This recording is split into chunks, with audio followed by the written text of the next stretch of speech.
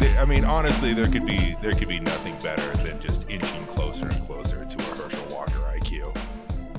I mean, I kind of feel like that's just like everyone playing football at the moment. At this point, I mean, there was that study that came out of Stanford a couple of years ago, I think it was, where like they examined like over 120 former NFL players' brains, and something like 119 out of, oh no, it was 122 out of the 123 brains they examined had some sign of CTE.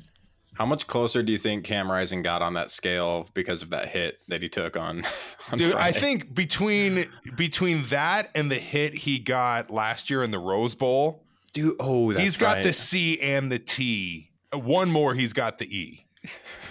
It's kind of like a 3 strikes you're out thing as far as I'm concerned. That hit was like the type of thing where it's like, oh yeah, no, like that's not a sport that I would have ever really enjoyed playing. It's the worst sport. I mean, like, football at its core, I think is really fun, and I grew up playing it like just for fun at school and stuff. Never had interest in playing in it in any organized way. And then when I watch those hits, I'm like, I played it. I was really good at it. It's the reason I went to college and everything.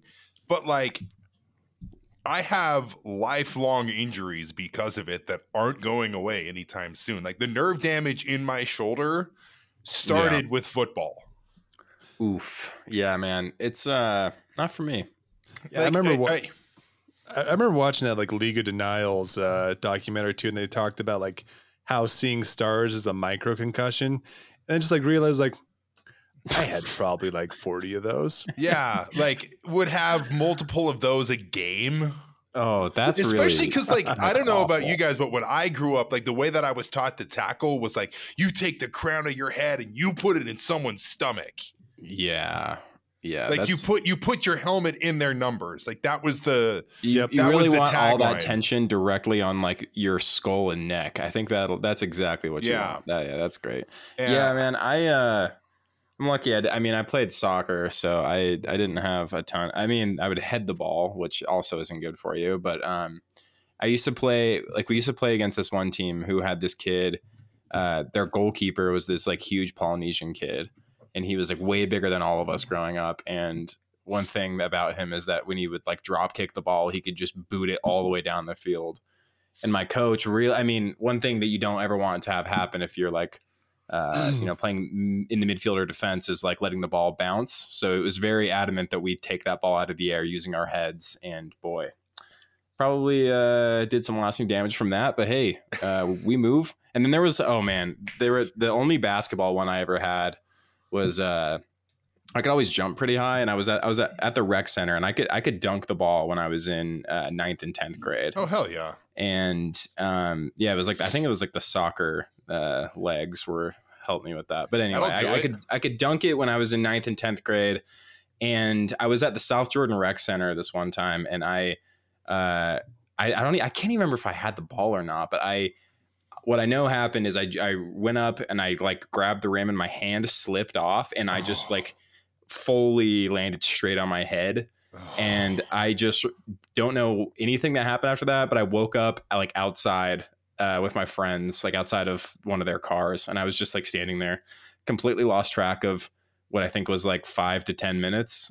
So, Jesus. That was, sports are bad is the moral of this story. Sports are bad. I never had a concussion playing basketball, but I ended up having to go to the hospital one time playing just in a pickup game because I did a chase down block on a guy who had a fast break, and I pinned the ball up against the backboard, which is a cool, like an objectively cool thing to do. Yeah, but I hit it way too hard. Like I was being extra dramatic because I wanted it to be cool, and I fully separated my shoulder. Dude, that sucks. To the point though, it was like completely out. Where like usually something like that, like I would sublux it, which would like it would go out and then would pop right back in. This thing was fully out, and I had to go to the hospital and get put under and have my shoulder put back in socket. It was that bad. That is so gnarly. It sucks so much. Employee of the month, everybody. Yeah, that's right.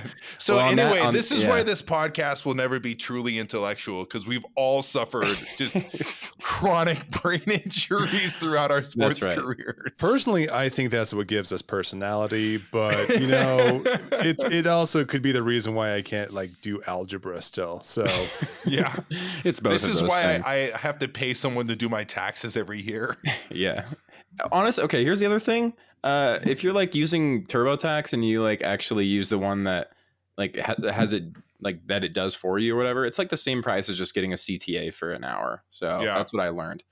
But anyway, also like fuck TurboTax, because there's the whole like evil them and company. like Intuit and all of is a those bad companies company. are the reasons why taxes are so difficult in the first place. Yeah, it's so funny how the government, how it's like, yeah, you better pay the exact amount that the government knows that you owe, or else you go to jail. Yeah, just like why can't you just send me a bill? Tell me how much. And it's because of these companies like pouring millions of dollars into lobbying money. It's so dumb. So that they can create this like super convoluted and like complex system that doesn't need to exist, because again, the IRS knows exactly how much money you owe them or how much money they owe you.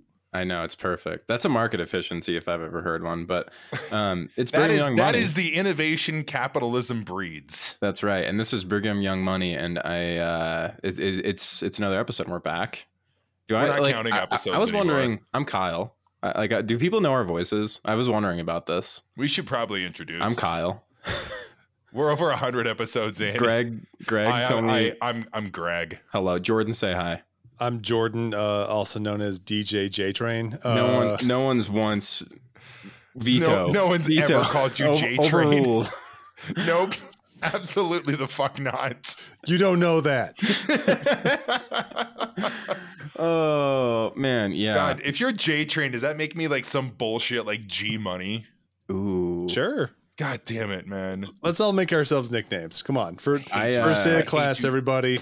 Anyway, this podcast has been a great time. Thank you all for listening. I'm not doing this anymore. Oh, you can find Killa Kyle on SoundCloud starting next week. Killa Kyle. So yeah, we'll be ready. Anyway, Killa Kyle the clown, all spelled with K's. Boy. Yeah, that's probably a good idea. I did get Kanye to agree to be on a track though, so let's go. Yeah. Killa Kyle the clown and Kanye featuring Gavin McInnes. Oh boy, Gavin McInnes rapping is something that it's not. That's the most cursed thing I can imagine. Jesus Christ! Not something I'm looking into anytime soon. That probably did happen, but the only evidence of that is probably from some sort of like Vice News like deposition like 4 years later. He absolutely like recorded something with Milo. When they were like super drunk one night. Guys, well, I can't remember if we talked about this in advance, but if people remember, we got nominated and due to election fraud, got second place in the polls are rigged, folks. The polls are rigged. I am conducting an investigation into the City Weekly voting machines, and we will get to the bottom of this. It doesn't matter how much crack I have to smoke. I'm going to stay up until we find out the real results. It's not fair that we lost to a podcast that has like journalistic integrity and like production values and are actually like nice to people. Like it's unfair that we're judging podcasts. They don't have Greg's son calling people bozos though. So who's the real winner on this one? You know what it is? We need to clear our names, and we need to do like an all women episode. We need to take a seat. We need to shut the fuck up and let women speak. I agree. We need to be real allies. We should just hand this podcast over to someone, whoever wants it. If you're a lady, just take it from us. We're just one of those Instagram accounts that got enough followers. Like, who wants to buy it? Yeah. Anyone out there? We're like one of those like people on like during the BLM protests that were just like, oh yeah, I'm giving my account over to my black friend for the day so they can post infographics. We are the Black Squares podcast. Yeah, we're gonna do the equivalent of the Black Squares and just do that from here on out. But I know this is usually just about influencing at travel spots right now, but I'm going to sit my white ass down to listen. Yeah. So, and we've been doing a good job at that. We went to the because we got second place. We went to the city weekly party for people who paid to be there, and then the people that like were us, I guess. And it was fun. We got it for free because we're socialists. That's right. That's right. We seized the means of the tickets, the $50 tickets, and got them onto Greg's phone. So, and I seized a lot of really good churros. Oh man, those churros were incredible. Yeah, Sarah was hanging out. I don't know if she ate any of the shawarma or was just looking at the guys who were serving it. But in any case, it was really fun. The shawarma was great. The shawarma was really good. Whatever that like cranberry cocktail thing I had was amazing. Yeah, I had like an impossible French dip. That was really good. Dude, the food was delightful. Okay. Gorged myself. It was very good. So shout out to everyone who made that possible. Thank you, Pete Saltis, friend of the podcast, for the tickets. Yeah, that's right. I met Pete in person. It was really cool to be amongst all these like restaurants that create real things that people enjoy every day, and then just like us. Excuse me, sir. Are you going to sit here and you're going to besmirch, give me back my kids' coffee? Yeah, fair point. Give me back. I mean, my company, we brew every day for all the divorced dads out there. I'm just glad I didn't drink because I also saw like Robert Gerke and like Ben Winslow, and I didn't want to give them a piece of my mind. Oh God. Okay, wait. What would you say to Ben Winslow? I know what you'd say to Robert Gerke, but Ben Winslow is kind of just like I mean, he's everywhere. I don't know I don't really know what his opinions are about things though. I think I just probably ask him like, where do you park on the Capitol? Yeah. Well, I think that would be an okay question. That's really funny. Yeah. Well, in any case, that was a good time. Pete, it was nice. I was talking to Pete in person, and we were reminiscing about how he was a very early guest on the podcast because during COVID, they were essentially trying to get relief for restaurants, and Pete's been very involved in the restaurant scene in Salt Lake for a long time, him and his family. And that was a whole thing that happened. And it feels like a past life kind of, but in any case, if we were a good podcast, we know what episode that was so people can go back and listen to it. If you just search Pete Saltis in our thing, you could probably listen to that. Also, don't go back and listen to those. They're probably bad. Yeah, that's the other thing. It's just don't do, like every episode. We're just going to start deleting the entire library of episodes each week we record a new We're episode. going to get tweet delete for our episodes. We're just going to throw them all on Patreon and delete them from the feed too. So if you want to listen to them, you got to throw us some scratch. That's right. And it's everything's just going to be like a limited Supreme drop or something. If you just miss out, then you miss it. Sorry. Yeah. First 22 minutes are free. Yeah, exactly. And we did we had another activity that we went to. Greg and I went to the Fuck Your Condo show that was at the Beehive. That was a hardcore show. And it was essentially a fundraiser to raise money for families in Rose Park who have been displaced by condo developments, essentially. Shitty real estate assholes. Which has been a common theme. And it's been escalating, of course. And anyway, shout out to our mayor's husband. Yeah. And a lot of people, like so many people showed up. It was a great show. I was legitimately blown away. Like it's probably been a good 6-7 years since I've been to like a Salt Lake hardcore show. Mm-hmm. But I'm always like taken aback every time I go to one of those shows by just like the feeling of like camaraderie and community and togetherness there. And it was just, it made my old man heart very happy to see so many people come out and support what is a very noble cause. Yeah, the Rose Park Brown Berets were involved, and I think they spoke at the beginning as well. I think I missed that part, got there too late, but it was. Couldn't agree more, Greg. It was great to see how many people showed up. They raised a ton of money. Hate 56 recorded all the sets, and I think those will probably be up on YouTube over the next month. But yeah, it was a blast. So shout out to everyone that was involved in that. Follow Ill Will Zine on Twitter and Instagram because they're pretty much a really good source for everything that's going on in the hardcore scene right now. So anyway, shout out to everyone who was there. Sadly, we you know, it's been a bad week for our country. The United States is out of the World Cup. I don't know if you guys watched any of that. You know, honestly, I know that the game was a bit disappointing, but I do have to say that now that we are in 2022, I see growth in America. And you know, I felt like that loss in having to leave the World Cup, it just shows that America can actually get up and leave the Middle East quietly, quickly, and peacefully. And again, that's growth. And I'm proud of our country for doing that, because it hasn't always been the case. I know it's a hard time for America right now, especially getting their ass beat like a drum to the Netherlands. But I just hope there's a good Ted Lasso speech so we can all go to I hate you both.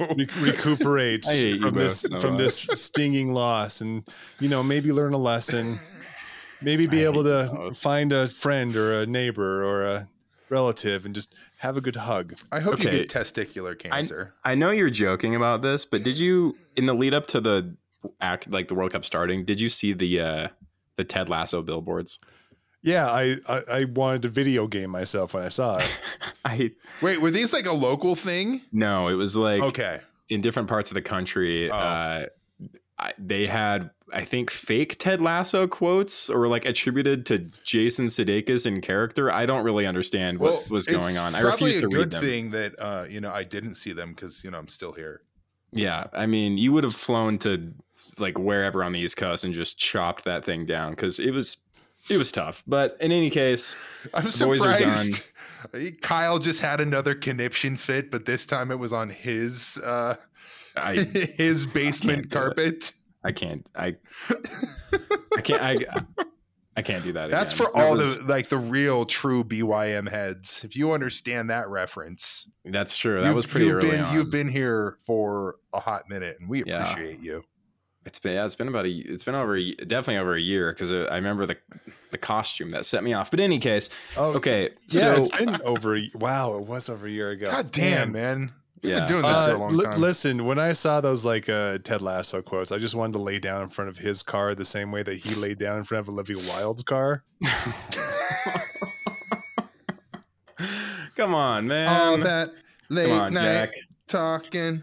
Okay, so tell me what the deal is with Sean Reyes, because I know there was something weird about him in Qatar. Okay, so he went over there to quote unquote help with human trafficking operations in Qatar, which is saying something because the entire World Cup has been pretty much built off of human trafficking, as in like 6,500 of them died. But that's okay there. He got paid to do this by the Qatari government through this organization called the the Attorney General's Alliance, which is like the attorney generals of like 42 states that all get together. They're able to essentially just like take money from corporate or foreign governments. It's so fucking nice. This country's so cool, man. How is that a thing? This country rocks. This is like the organization that like Donald Trump could just like throw money towards like attorney generals to make sure that they investigate like his fraudulent universities. Like the fact that this exists to just let you know, just like lay bare how like worthless American justice is. Dude, it's like we're about to get like the next 2 years of the GOP investigating Hunter Biden's laptop and spending God knows how much money on it. And it's just like, dog, can I just please go to the doctor without getting a $4,000 bill? Oh, I got a $9,000 Can I please? One like that's I'm not asking for much. Yeah. Oh, yeah.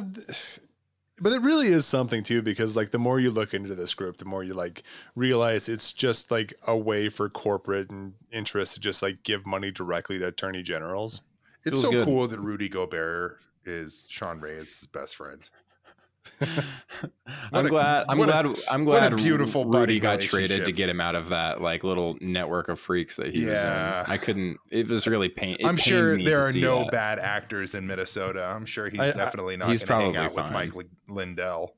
I don't believe in much, but I believe that Keith Ellison will not be hanging out with Rudy Gobert. My new best friend, Rudy Gobert. Okay, Keith Ellison and Rudy Gobert would be pretty funny, but it would be a different vibe than it would be with Sean Reyes. That's the least we can say. It really would be. And let's see. I know we kind of talked about it at the beginning, but the Utes absolutely smacked the pants off of USC over the weekend. Are either of you guys trying to go to the Rose Bowl? Is my question.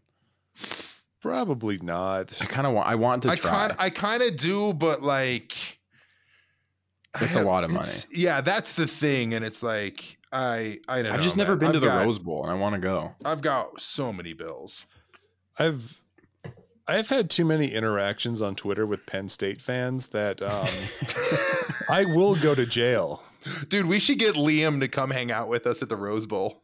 Oh man, that's a good idea. We would share a cell. Why have you had so many? Okay, I need to stop wondering why and how the interactions you have happen, but I'm curious why Penn State specifically. Oh, it's because Deseret News had a column written by a guy that was a Jerry Sandusky truther. Oh, that's right. Yeah, the Sandusky truther. Oh God, I remember. Awesome. That was like a couple months ago, but I remember that. It was. I forgot. And I cannot believe that there are Jerry Sandusky truthers. That's so weird. How is that a thing? How is that the fight you pick? Yeah, of all the things, of all of like the terrible atrocities in this world. The funny thing is the guy, like, as his proof that I was like making up things, like he brought up a book signed by like Graham Spenger, which was like the president of the university that went to jail for hiding the molestation too. It's like, yeah, man, cool. That shows awesome. A whole lot. Dang. Yeah. Well, in any case, I would like to, if somebody can give me a free ticket to the Rose Bowl, please do that. If you're listening to this, if you have a hookup, I will get myself there, but get me into the dang game. I want to go to the parade. I want to. Let's getting like a novel like titled 9/11 Never Happened and have it like autographed by the Saudi royal family. It really is. And then the last thing I wanted to mention before we get into the headlines, Greg is still collecting donations for Salt Lake Mutual Aid. Did this last year. We shall put the link in the bio. We will send you stickers and whatnot if you donate to it. I have stamps and envelopes and stuff I can send you. Just donate to the Salt Lake Mutual Aid. Let us know you did, and I'll send stuff. Yeah. Legitimately, whatever you have, clothes, shoes, jackets. I mean, there's the list that I've posted, which is kind of like a wish list for SLC Mutual Aid. But honestly, whatever donations you have, we're happy to take, and they're going to go to a good cause. I promise you that. There are a lot of people who are in need. It's extremely cold out right now.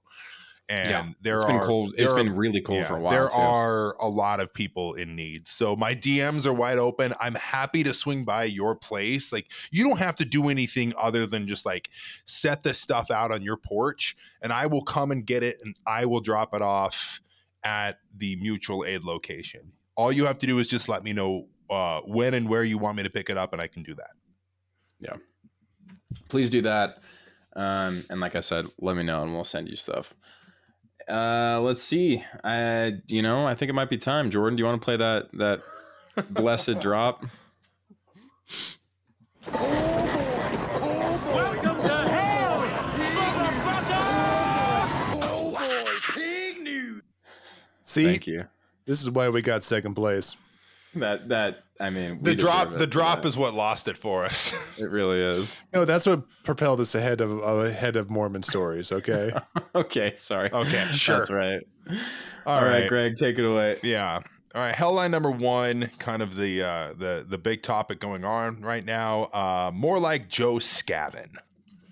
So from CNBC, President Joe Biden signed a bill into law making a rail strike illegal, which is just bullshit to begin with, but that's neither here nor there. But this bill prevents workers from walking off the job weeks before the holiday season, Congress intervened as the threat of a strike loomed, but did not pass the paid sick leave provisions workers sought.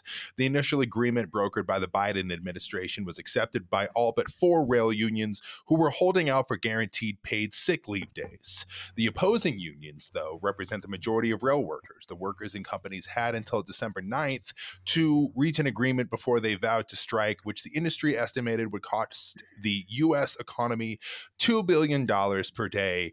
Way to go, the most pro-labor president in history. Yeah, this one's really depressing. Sucks, man. It's really depressing. And this is also like this is coming at the tail end of like 3 years of negotiation. So essentially, like they punted this down the road to wait for a Democratic president was kind of the idea. Yeah. So the Chapo bonus episode that came out yesterday, where Will talks to the rail workers, is quite good and worth your time. I mean, it really is something too, where you look at the media landscape too, and it seems like every single like show that like Biden officials are going on to, they're like, why can't you just give them sick days? Like, yeah, like Jake Tapper holding Pete Buttigieg's feet to the fire on this was dude, wild. when you're getting when like Democrats are getting outflanked to the left by Marco fucking Rubio. Yeah. Like you have like these like big time like centrist like media figures and Republican politicians just going out there like we can give them some sick days. That's totally fine. Like that's actually not much of an ask, even for like us anti-labor Republicans. Like we can just do this. It's easy. And and then Joe Biden just sort of, hey, this is what it is. You guys got a pay raise, but one sick day, we'll give you one. Yeah, I thought this tweet summed up things quite well. It's by Radio Free Amanda at Cat Content Only. She said, we live in a dictatorship of capital when every corporate media outlet is framing the rail strike as one of workers versus the economy instead of workers versus rail corporations that reaped $27 billion in revenue last year.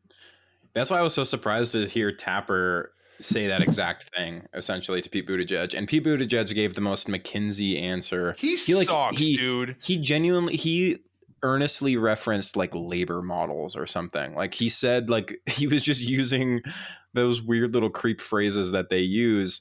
And it's pretty bad. And like there are so many things at play here. Like it's crazy that the rail lines are even like privatized to begin with. Like this should be nationalized. Not only they should be nationalized, but it's insane that Congress can vote to kill a rail strike. Yeah, absolutely. That's like the bigger thing. Like it's not even necessarily about like, I mean, it is about sick leave, but it's also like the balance of power in this president country. And Congress broke the strike or broke like the impending strike on this, which absolutely should not be a thing. Because I mean, like you mentioned, like the framing of all of this has been about like, oh, they can't strike because it's going to destroy the economy or whatever. And it's going to look really bad for Democrats. That's the thing that's so like heartbreaking over all of this. And it really like came to the forefront for me during COVID is that like when you are an American, there is no such thing as like living in a community. There's no like sense of community anymore because of like 50 plus years of just straight up rugged individualism. Like, and it really hit me like a ton of bricks, like when people were being forced back into work during the pandemic and things like this, where it's like, we don't live in a community. We just straight up live in an economy. Yeah, 100%. And it's real cool. It's really good. I mean, like we've seen this on so many different scales, like just the stuff that like our Starbucks friends have had to go through in order to unionize their stores, and then the subsequent strikes that have taken place. Because I mean, yeah, that struggle is extremely real, and it's absolutely not going anywhere. So yeah, this was a huge, just like complete misstep by the Democrats. And to do it right after the midterms too, like yeah, it sucks. It's so utterly disgusting. Anyway, get out there and vote for Raphael Warnock tomorrow. Yeah. Is that tomorrow? Yeah, it is tomorrow. Oh God, like it really is saying something too. Like there has been a lot of labor gains under Joe Biden too, but that's not his doing. It's more the fact that he has someone really cool running the NLRB. He has an actual. Is it someone in the Teamsters? It's someone that's an actual union member. That's the head of the NLRB currently, right? Yeah. So that's good. What is her name? She's my charger. Anyway. Oh yeah, Jennifer Abruzzo. It's so shitty too when you go back to like early on in the election process, like when it was Biden versus Trump, and he was like really pandering to middle class folks and talking about how like unions built this country, and then the second that he actually has the chance to like get behind union workers, he absolutely just takes a giant dump all over them. What's sad is like compared to the Obama administration, for instance, and of course the Republican administrations, it is like a very labor friendly administration, but the bar, of course, is. But the bar, the bar is in hell. Like the fact that Joe Biden is the best president of my lifetime makes me want to put multiple bullets in my brain. Like that's how low the bar is that this guy is the standard bearer. Feels bad. I mean, it sucks. They haven't even passed card check yet. I know. It's like the bare minimum thing you can do is pass card check to make it easier for union officials to organize, especially in like when you have places that are probably going to run towards like wildcat strikes, like Starbucks. Like every Starbucks in this country is like trying to get starved out by Howard Schultz himself to stop them from actually organizing at all. And what is the federal government doing? That like 2 months later, the NLRB like, yeah, that's kind of fucked up. You did that, but stop doing that. Okay. Yeah, but that's the other problem is like it's just too slow to react. It can't actually hold these corporations accountable for anything that they're doing. They've been. I mean, how many times have we seen Amazon just completely like break every law when it comes to preventing organizing in their warehouses, and like they just do it anyway, and like that's because they can. Like, it's in warehouse punishment. It's all the way from like messing with the stoplight so people can't go to like the actual Union Drive vote. It's like it's unbelievable. So I mean, and that's exactly the rationale behind it too. It was like, oh no, we'll have to pay a fine to the NLRB. That's so much more terrible than allowing our actual warehouses to organize and then costing us infinitely more down the road. Exactly. Like it's cheaper to just take on the NLRB instead. So. Yeah, it's cheaper to fire people. It's cheaper to close down stores. It's cheaper to, ruin the lives of your workers than it is to actually like give them a living wage. Yeah. All right. Well, Greg, take us to the next one. That was a fun one. Thanks, man. Speaking of living, Hellline number 2. Hey, ho, ho. We really need the H2O. So from the Salt Lake Tribune, they did a huge expose on this last week. Really great reporting by them. Go and read it. Go and watch the videos. They had good reporting. They had a good op-ed, and then they had one really bad video that was from the perspective of the farmer. Yeah, about the bad vibes or whatever. But he was like the way of life is at stake or whatever. Yeah, which honestly could not give a shit about your way of life, like the way of life of a handful of Utah farmers if it's putting literally millions of people in jeopardy. Yeah. But I digress. Let me get into kind of the crux of all of this. So hay and alfalfa feed beef and dairy production and support rural life, but together they soak up 2/3 of Utah's water. Alfalfa and hay account for 68% of the 5.1 million acre feet of water diverted every year in Utah. Alfalfa and hay represents just 2% of the state's GDP, on par with revenue generated by amusement parks. So all in all, it's past time to pay the farmers to relocate because these farms are killing the state. Lagoon vindicated, by the way. Yes. But yeah, man, it's so bad. Lagoon innocent. Lagoon found innocent, except once they no longer have a tiger in a cage there. But I will also mention we don't talk about that. Yeah, no, we don't think about that. But yeah, so like I mentioned the op-ed that someone, I think it was from just like the entire editorial staff, right? Was it like the editorial board or whatever? That was essentially like, we need to be paying we needed, like, it was essentially the conversation we had with Nate when he was on this show, but we were essentially saying, like, again, we're ahead of the curve. Yes. That we said that the farmers should be paid to do something else. Like, that's where we're at. This cash, or the state has a huge, like, reserve of cash that they really didn't want to use during COVID. But this is a good, like, how much is in the rainy day fund again? I don't know. It's a ton several billion. Yeah, like that also we could use that for, like, a learn to code program.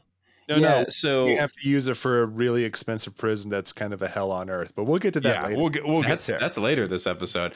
But I will also mention that I think in either the original article that you mentioned, Greg, or the op-ed thing, it mentions how, like, such a big chunk of the alfalfa is actually shipped to, like, China, for instance. Like, the figure they quoted was about 30% of the alfalfa grown in Utah is shipped to China. So even if so the argument that, like, Spencer Cox will make, or the farmer that I mentioned who was talking about protecting the way of life, they will say that, like, you know, it's important that we grow alfalfa here because that's what supports livestock, and that's what allows us to eat, like, beef. That's what allows people to drink milk. Wouldn't know anything about that. Honestly, fine. Then I guess we're all need to, like, start eating a few more Impossible burgers. Well, that's like, the other thing is, like, Jesus Christ, if we completely, man. And it also measured up the total alfalfa grown in the United States versus, like, what's grown in Utah, and it's such a small portion of the national alfalfa growth. It actually takes place in Utah, but we're completely draining the state for what is such a small piece of the overall alfalfa pie that's across this country. So what it would really mean is just importing more than we are exporting, and that is the solution here. And no one's way of life would change. I think people should really cut back on animal products that we that's you know, I think that would be a good idea. But even if we didn't, we could continue this way of life for everyone if we just imported instead of had all these farms here that are completely draining the state of water. It's so cool too. Like, that's one of the big right-wing talking points. Like, you see dipshits like Seb Gorka being like, they're going to take your burgers. Yeah, the Green New Deal was going to take the burgers or whatever. Yeah. I mean, let's think about this though. And I feel like this is a real tell on the situation here is whenever Republicans really gave a shit about the livelihoods of other people, like coal miners, steel workers, pretty much any sort of, like, manufacturing job in this country, the only reason they really care about this one is because it's a wealthy landowning group inside this country. Like, yeah, they can say, like, well, we're just hard scrabble farmers here. It's like, yeah, at a certain point, sure, but you're not doing that. Like, this is the same Cliven Bundy bullshit we've always been kind of brought up onto. Is like, our families took over this land, and several $1 million later, manifest destiny shit.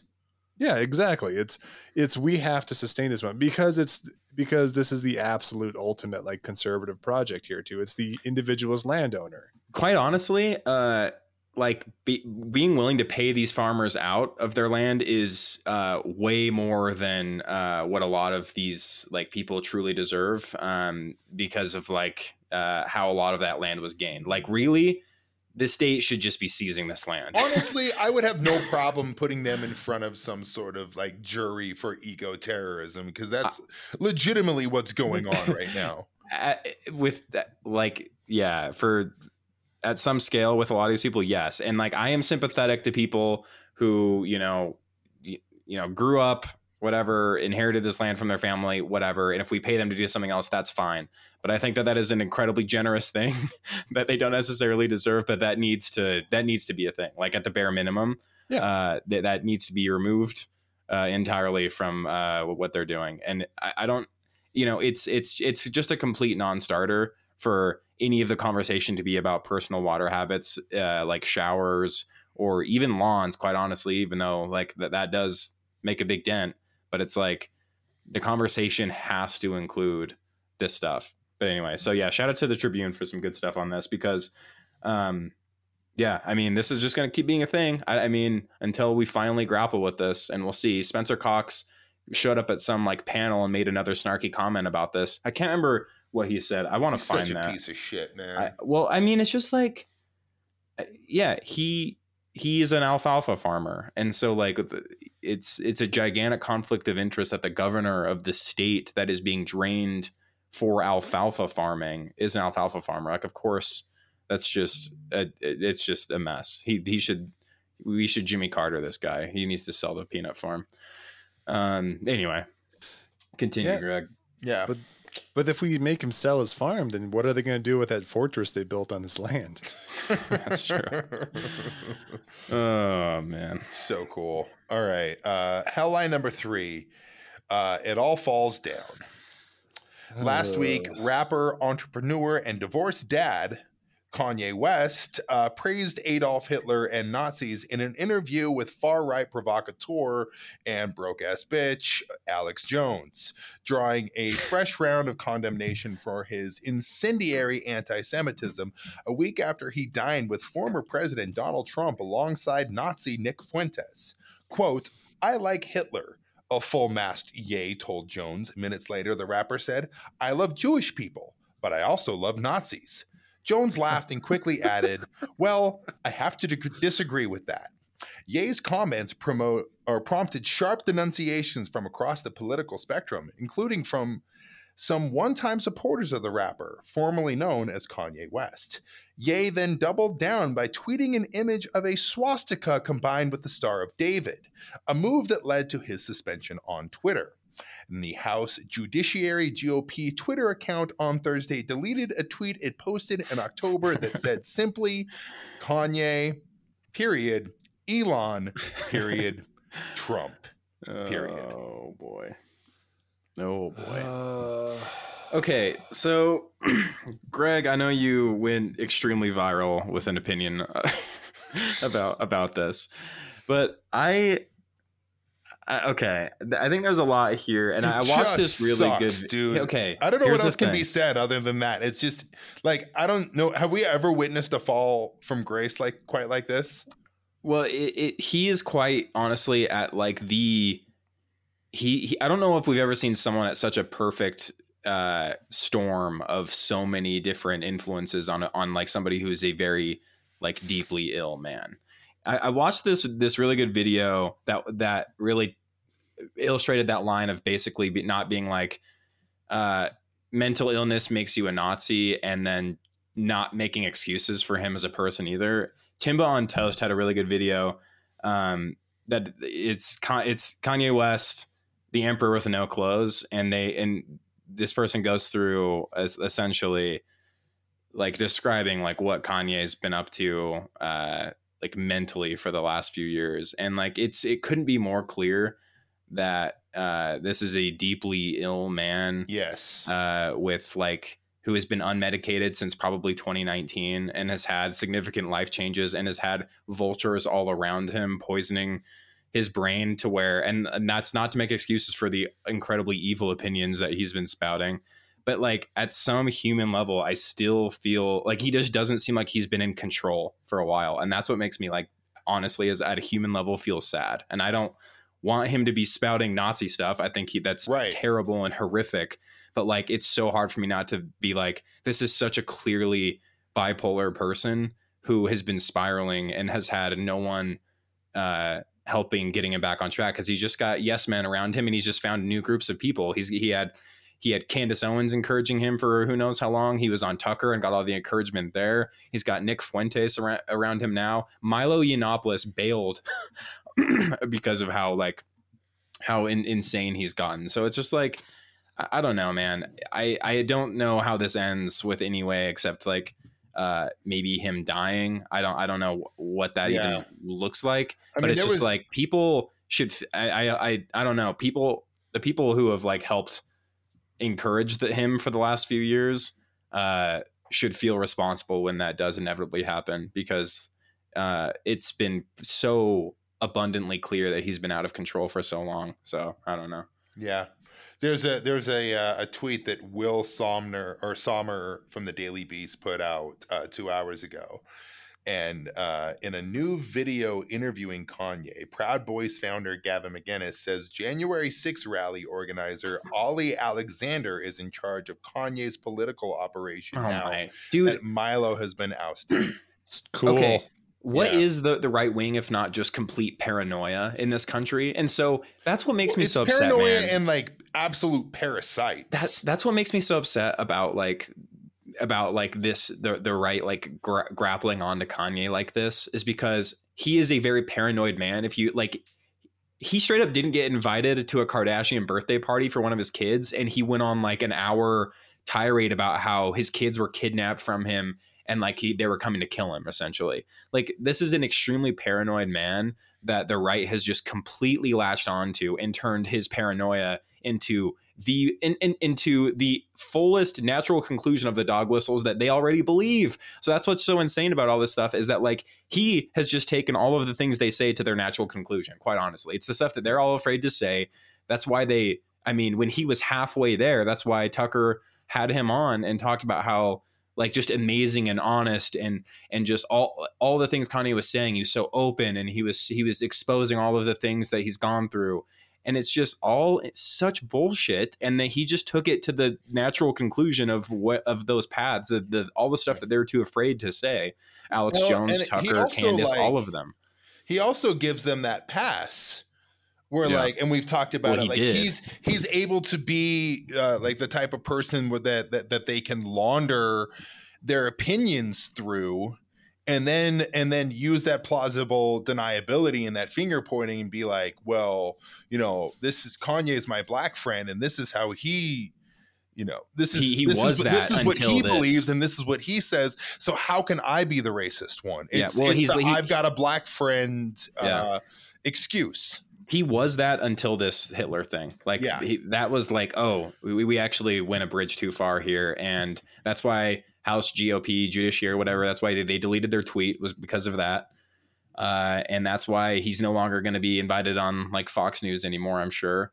Once you're on InfoWars and you're saying that stuff, like you're gone. Yeah, dude, when the Sandy Hook shooter is telling you to tone it down, or the Sandy Hook denier is telling you to calm it down, that's probably a bridge too far. So it just sucks, man. It just makes me like legitimately sad. Like I don't like, there are people that I can tell are genuinely evil people. Kanye just seems like he has been off the path for so long and has gotten zero help for at least 3 years now. Has just zero help. It's years of YouTube. It's years of no books. Like it's just this perfect storm. And you know what? You can use this, I think, as a cautionary tale of like how the right infects so many people's minds. Yeah. I mean, it's paranoia. I like you watch him, the way he speaks, everything, like he's paranoid, and it lines up perfectly with the beliefs that like he's wrapped himself up into over the last year or so. All right, let's turn this on, or let's end this on a real happy note. So headline number 4, scanners, but in real life. So Elon Musk's Neuralink aims to start putting its coin-sized brain implant into human patients within 6 months. During an event last Wednesday night at the company's Fremont, California headquarters, Musk revealed work on 2 major products in addition to the brain-computer interface, which would need to be drilled into a person's skull and would initially be used to treat traumatic brain injuries. Neuralink is also developing implants that go into the spinal cord and potentially restore movement in someone suffering from paralysis. The company also boasts an ocular implant meant to improve or restore human vision. Problem is, Neuralink has killed over 65% of the monkeys it's tested on. And today, from Reuters, U.S. law enforcement is investigating Elon Musk's Neuralink, a medical device company, for potential violations of animal welfare laws, as staff raise alarms about the company's animal tests. Cool. Oh man, the fact that there are people on Twitter who are just like being like, yeah, put that thing in my brain. I'm doing my part. Sign me up. Put that thing in my brain is horrifying. Every single one of them wants to be like that trial video from like RoboCop 2. But it's also like this seems to be like a very tried and tested Elon Musk thing that he does, where he makes these huge grandiose claims and then like he watches his stock just skyrocket because of it. Like it really does feel like it's some sort of market manipulation here. Like he's done it with Tesla a bunch with like the Hyperloop and the self-driving cars and colonizing Mars and all the SpaceX stuff. Like if you want to really get like a very heavy dose, like a very deep dive into Elon's bullshit, go and listen to the TrueAnon series on him, because they really did a fabulous job of documenting just how much of a charlatan he is, and how like this exact thing, this grandiose claim thing he's done for years as market manipulation. And that's what, at least, again, I'm not the Jim Cramer guy on this podcast, but like, if I see smoke, I'm gonna guess it's fire. So it was 20th of July, 2017. He tweeted, just received verbal government approval for the Boring Company to build an underground New York, Philadelphia, Baltimore, DC Hyperloop, NY to DC in 29 minutes. I would love an update on that. But yeah, I love since he's turned into just like essentially a customer service representative on Twitter, who's like attempting to $200 billion customer service guy. Yeah. And so funny. And to see like the celebrities tweeting at him. But one was really funny. I've been seeing a lot of Tesla, like stuff about Tesla again. I mean, it's been a constant stream for a long time of Tesla's like blowing up or falling apart or whatever. But they released like a new updated beta for like their self-driving stuff. And I saw some really funny tweets. Like Tim Pool tweeted at him. One is so he was good. Like, "Hey man, love the car. It's so awesome. I wish it would stop stopping on the highway." It's like, hello, sir, hey, Sir Elon Musk, sir, King so Elon, Your Majesty, Your Greatness. Can my car just go the speed limit without dying and like putting me at risk of getting rear-ended at 75 miles an hour somewhere in Maryland? Dude, it's so pathetic. Oh, Jordan, we can't hear you. No. I don't know what that was. Okay. I don't know what you guys are talking about. That's a problem that fixes itself. I'm in favor of it continuing to happen. Yeah. It's like, I'm sorry you picked a car that somehow just manages like think that crosswalks are like actually continued roadway to go on. Yeah. They're little rainbow strips from Mario Kart. Just go right for them. Yeah. So hopefully, best wishes to Tim Pool. That sucks, man. His upcoming driving habits. But yeah, the brain stuff, man. Imagine knowing all of this stuff about him and being like, no, yeah. Well, and like seeing all these studies of like how many monkeys have died. First of all, like pretty disgusting and unacceptable that he's testing all of this on animals. And then like you see that and you see like the results, and like he's basically just become like monkey Mengele. And like people are still like, sign me up. You think we're ever going to see that full-size robot he was talking about earlier? What's so dumb about that? It's like his concept of what a robot is so funny. He's like, yeah, man, I'm going to build a robot that can like wash dishes. It's like, so what? The robot from the Jetsons? Yeah, it's so weird, man. I can't. The humanoid robot concept is just so pathetic, and it's not. So cool. It's just really funny. But anyway, the Thomas Edison of our time.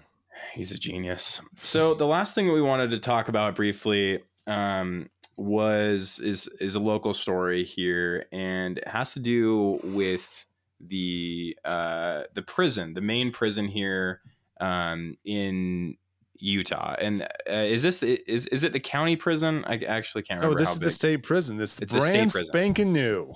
Okay, so this is the state prison. It had been in Draper for a very long time. I don't know when it was first built, but for my entire life up until this year, essentially, it had been in Draper, in a very prime piece of real estate, where a lot of tech companies have started to build their hubs. And so it was really only a matter of time until they found a new location for the prison.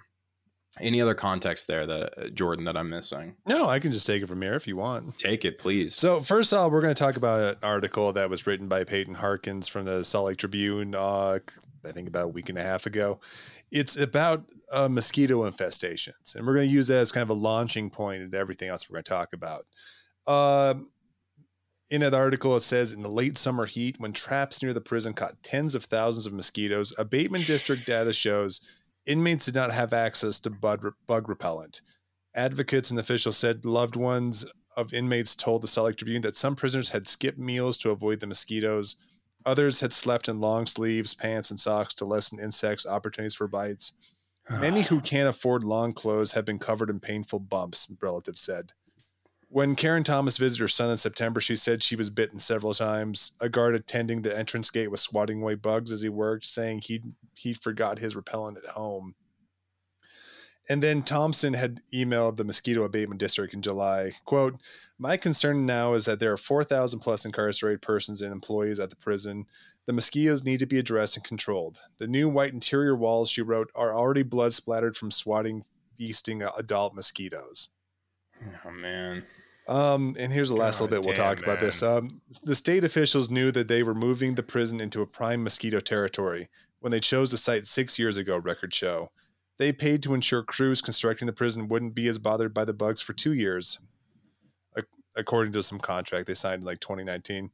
So just knowing this, we're going to talk about this prison just in general, because it's this massive new billion.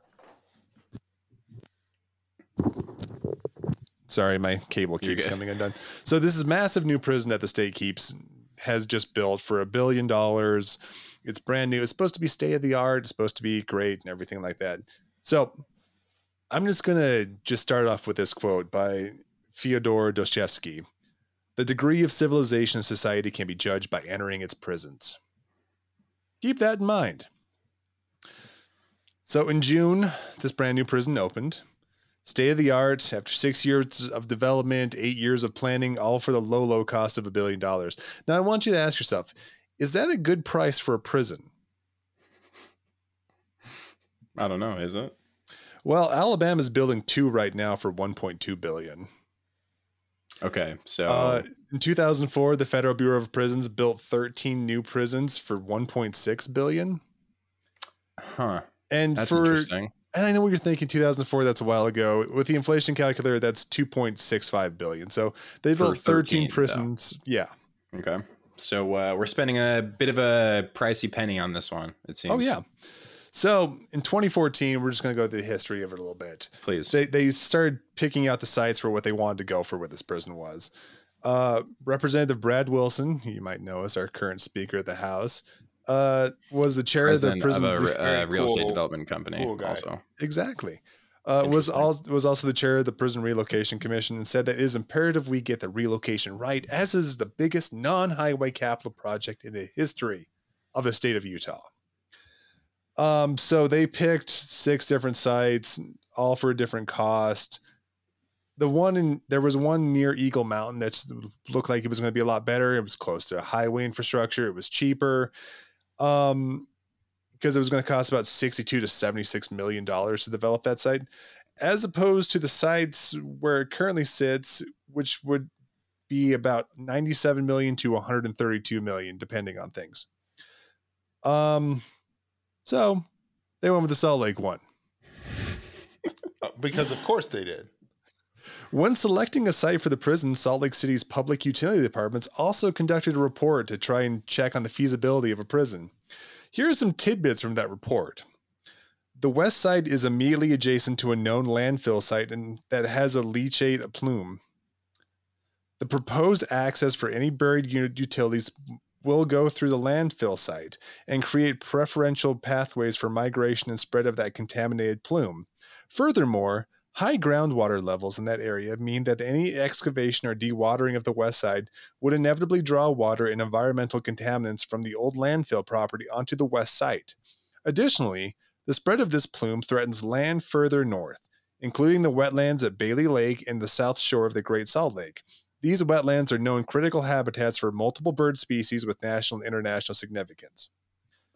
Due to the high groundwater levels in the area, any excavation work done on the west side of the dewatering would be required for construction and would inevitably draw water and environmental contaminants from the old landfill property on the west side. The risk of the present environmental contamination, the risk of spreading additional contamination, makes the west side unsuitable for this project. They picked it anyway. Of course they did. Great. 13 endangered species have been identified in that study area, according to the National Heritage Ranking at the state level. 11 of the 13 species are vulnerable, imperiled, or critically imperiled. These identified species consist of the following: short-eared owl, bald eagle, long-billed curlew, western pearlshell, western toad, kit fox, Pharyngeus hawk. I've never heard of that one. That's a fun one. Townsend's big ear bat, bobolink, American white pelican, grasshopper sparrow, burrowing owl, and the long-billed curlew. So it's expensive, it's environmentally damaging, and it's also cruel to the prisoners. So why do you think they picked this site? Sounds like you might have just described exactly why they picked that site. No. There's reason for this. Why else? It's because it's the only way they can get utilities to the inland port. Jordan, why don't you tell us what the inland port is? Okay, so the inland port, so insidious. My God, I know, it's insane. So the inland port is this essential.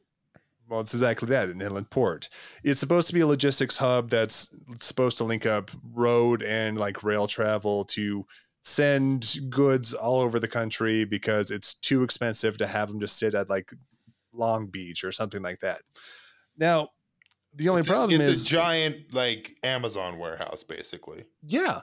And also because there's Amazon warehouses everywhere and Walmart distribution centers everywhere and Target distribution centers everywhere, you destroy the need for a logistics, like for an inland port. Yeah. So you're just building it just to have like some sort of hub, or you're going to store like stuff, but most of the people who are going to be using that don't need it. But for some reason they think that this is this gigantic new thing they're going to do. It's part of this Northwest Quadrant thing that both local and state officials think is supposed to be this new economic zone that's mainly just going to destroy the habitat in that area, which is really great because that's where all of our wetlands are and a lot of bird refuges and the Great Salt Lake. Mm-hmm. Don't worry though. There's nothing that's dangerous about that. It's going to be so cool when in like 30 years that the Great Salt Lake is a parking lot. Mm-hmm. So here's what the state legislature's budget office has to say about that. The legislature's decision to move the prison to Salt Lake City from the Draper location coincides with two major economic development opportunities for the state: the Point of the Mountain and the Utah Inland Port. Construction of the new prison brought public utility infrastructure to Salt Lake's Northwest Quadrant, which has facilitated other development in the area, including Utah's Inland Port. So this is a twofer for them. It frees up all the real estate in the southern part of the Salt Lake County where all the tech companies want to buy up the land. And also it makes the inland port a lot more potable to a lot of people that actually it's not as much of a poison pill as it was before, because we already built all the infrastructure out there. We can just put it there now. Also Salt Lake City is developing the Northwest Quadrant a lot too, because, liberals, they're principled until they don't have to be. Anyway, I mean, it worked great with Aaron Mendenhall and the cops. Yeah, I know, right? Anyway, weird. So speaking sensing a common theme here. Yes, speaking of criminal justice, let's talk about what the prison's like. Fox 13's Nate Carlisle did a lot of reporting on the conditions of the prison, so he did a great job. There's 3 or 4 articles you saw too. Is you start reading through them and this seems like hell. So for Fox 13's Nate Carlisle on some of the conditions of the prison, much of the new prison has dormitory style housing with up to 8 beds per unit. Or a lot of inmates sleep on a cubicle type thing surrounded by short walls. It's kind of like those half wall things that kind of go up to your hip or something like that. So not necessarily walls at all. It's a cubicle really, but an open spaced cubicle. Both tend to be cheaper than building conventional dual bunk cells with toilets and sinks. So this seems like a bad idea because you have less privacy now, you have less dignity, and you don't really have any space to yourself. So it's like a prison with an open office or concept. Yeah, pretty much. Sick and great. Draper had all the double bunk cells, but when they put in the double bunk cells in 1989, because before that they used to be single bunk cells, the ACLU sued the state and said that was a violation of their 8th Amendment rights because there's at least a little bit of dignity to have like some space to yourself. But Utah doesn't believe in that. Carlisle continues the article saying there's no evidence that more shared style housing improves chances of rehabilitation, citing Yvonne Jukes, the criminology professor from the University of Bath. Quote, there will be violence and bullying and abuse and possibly sexual abuse that goes on in these spaces, Jukes said. And at this point, this is where I really turned my nerd on. And I decided to go looking for myself for some more research about what happens in these type of like dormitory style housings, essentially. I found a 1985 study from Gerald Gase, senior research analyst with the Federal Bureau of Prisons. The major findings of a study found that inmates housed in large open bay dormitories are more likely to visit prison clinics and have high blood pressure than are prisons in other more intimate housing arrangements, such as like single bunks or double bunk cells. And that prisons that contain dormitory style housings have somewhat higher assault rates than do other prisons, and that prisons housing inmates in areas where they do not receive 60 square feet per inmate are likely to have high assault rates. Yeah, I would assume that like if you don't give anybody any sort of like personal space or anything, like bad things are going to happen. Yeah, nothing at all. Oh, by the way, there's a problem right now with gangs being intertwined in these new dormitory spaces.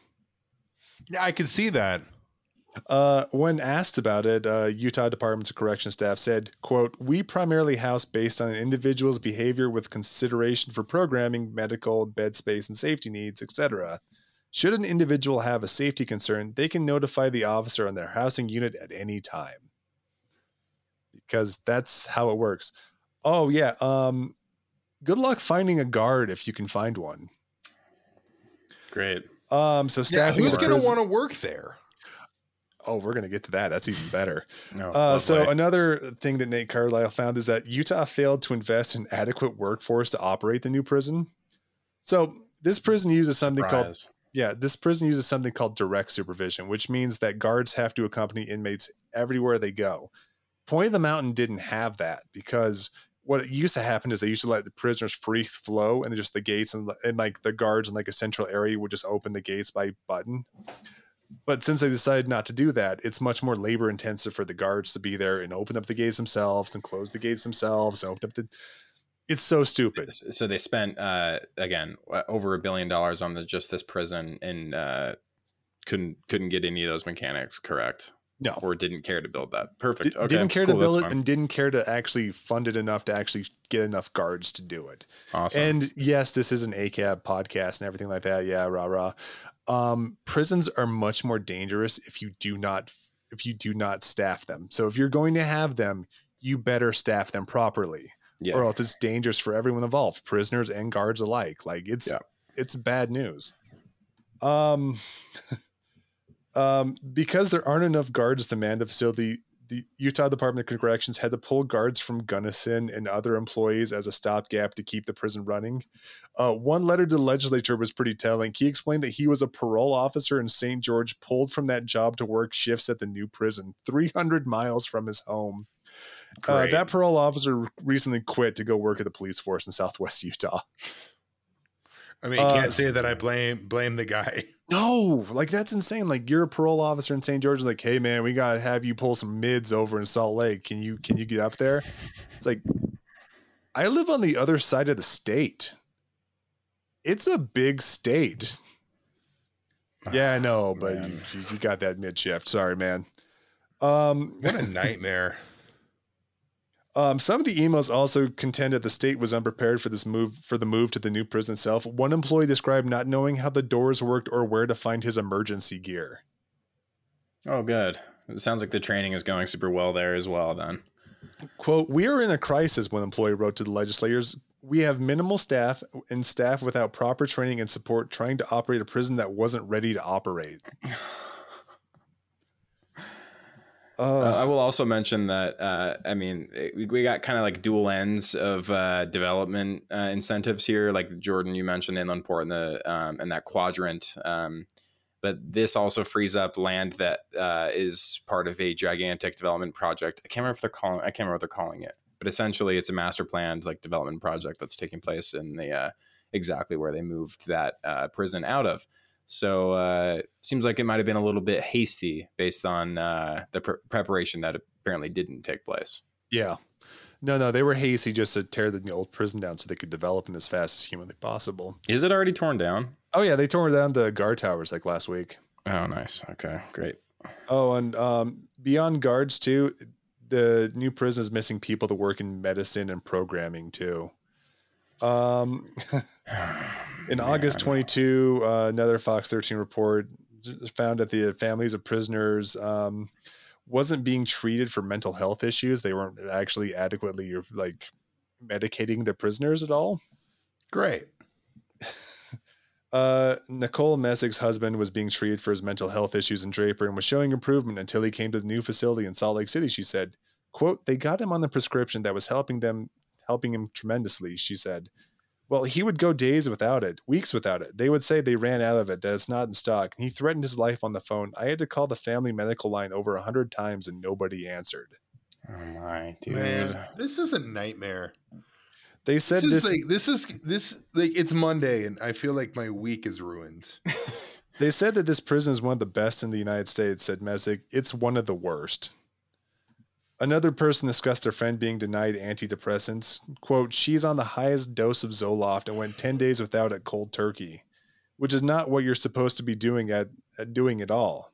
So wait, she's just raw dogging prison. Yeah. Jeez, man. Quote, "It's a huge cause of distress, and it causes Chelsea, the friend, and has caused a lot of other inmates to be suicidal." Here's another inmate. "I'm about 6 months pregnant right now. I've had the worst prenatal care you can imagine. My prenatals weren't getting refilled because they weren't life-threatening at the time." Wow. So this woman's only going to get her prenatal care if it's threatening her life. Oh, yeah. How is that not like just straight up extortion? Oh, it's worse than extortion. It's just terrible. In August, in the midst of the transfer of prisoners, the entire medication distribution network went down with no redundant networks to rely on, not even like paperwork or anything. So inmates went days, sometimes even weeks without prescriptions. Prison staff on Sunday only addressed the medication problems and told families that their incarcerated loved ones needed to submit written requests if they wanted to be seen by a physician. Families have complained that their inmates have been doing so and still haven't been seen by any sort of medical staff. One person said her husband went 2 weeks without medication for high blood pressure and mental health needs, but problems have gone even beyond that. Another prisoner came in with an infection in his leg. It took them 11 days from the day it started to be seen. It's just so dehumanizing, man. It's so gross. I really hate this. And I mean, when we talk about like different conflicts of interest with, Spencer Cox and agriculture, et cetera, it's like, I don't even know how many in the legislature are involved in real estate in one way or another. I know obviously the Speaker of the House is, or was, or whatever. I just kind of came up. I was reading a thread on the Salt Lake City subreddit. Somebody was describing just an awful experience that they had with some apartment complex in Salt Lake City. I can't remember which one it was. And people were bringing up the fact that the Colomores, the father of, I guess, the father has a law firm that represents landlords across a large swath of the state, maybe outside the state, I don't know. And the son's in the legislature, and he also works for the same law firm. It's just crazy that, this is just, it's just how pervasive this is. And It's really frustrating and really gross and really disgusting that, there's just no checks on any of this. And we're just completely at the whims of these people who control every aspect of, they see government as a mechanism in order to make stuff like this happen. This was the power of government, folks. Yep. And that's the horrible thing about this is prisoners are an easy target in the state. because no one goes like, oh, you just don't care about, who cares about prisoners? They did their crime. They can do the time, blah, blah, blah. But these are the most vulnerable people because they are completely at the whim of the state. Like they can just completely be just written off. And that's what they've done here. Like you have cases of people who are not getting mental health treatment. You have people who are not getting medication for seizures. You're having people who are just not getting medical attention, period. And when that happens, it just shows how much of a priority the state sees them as humans at all. Yeah. And like, how can you claim to be like a pro-life politician, but also think like it's okay to just throw prisoners in the Thunderdome? I mean, it's the reality, and it's so, I mean, it's, and especially like when you think about the way that we treat people like homeless, unhoused people, when, you know, the solutions to all these people would that complain to the extent that they do about homelessness is really that they just want they want it cleaned up off the streets or whatever. They have to see homeless people, and like their solution is to put them in places like this. Yep. Even like when you criminalize homelessness to the extent that we have or more, or try to look for ways that we can get them off the street by arresting them and putting them in penitentiaries, it's to live in a place like this that is unsafe, that is in a myriad of different ways, that is just part of, I mean, it's the entire scheme from like the beginning to the end. And it's just like all these people that are just so utterly dehumanized, get caught up in this, in all of this, and they're just, you know, the consequences of development projects, I guess. Like, yep. You took so many people who are already living on the margins in terribly precarious positions, and you put them in a somehow even more precarious position. Yeah. Like, I just, you know, and then like the thing that's so gross is that we then like, it seems the only the only solution we get from people, especially like, you know, the good-hearted liberals in this fucking city is, well, if you just vote harder. And like no amount of voting is going to do anything here, because like the Democrats in this city and in this state are just as culpable as the Republicans. Yeah.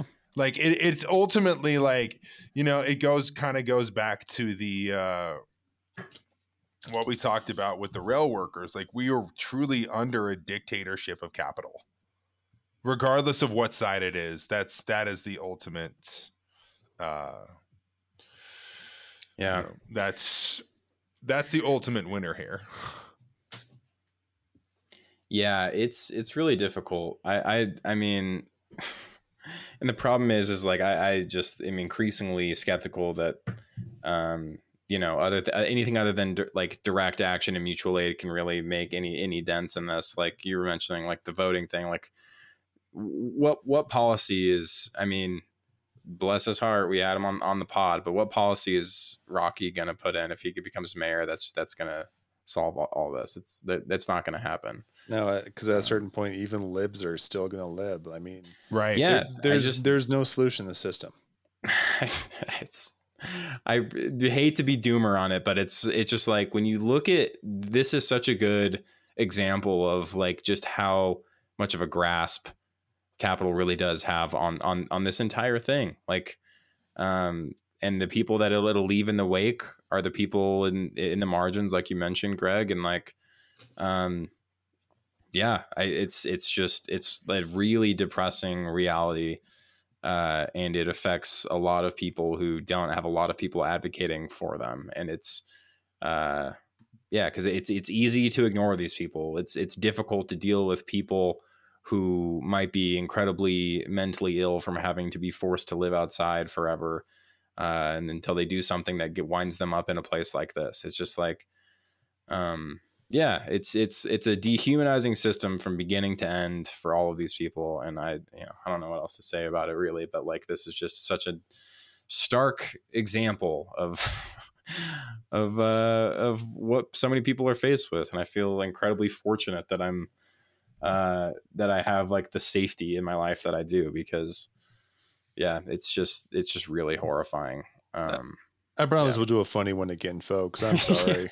This is an important one, though, for real. It's just like, I mean, this has been kind of, we haven't really talked about this much. This has been something we knew was going to happen.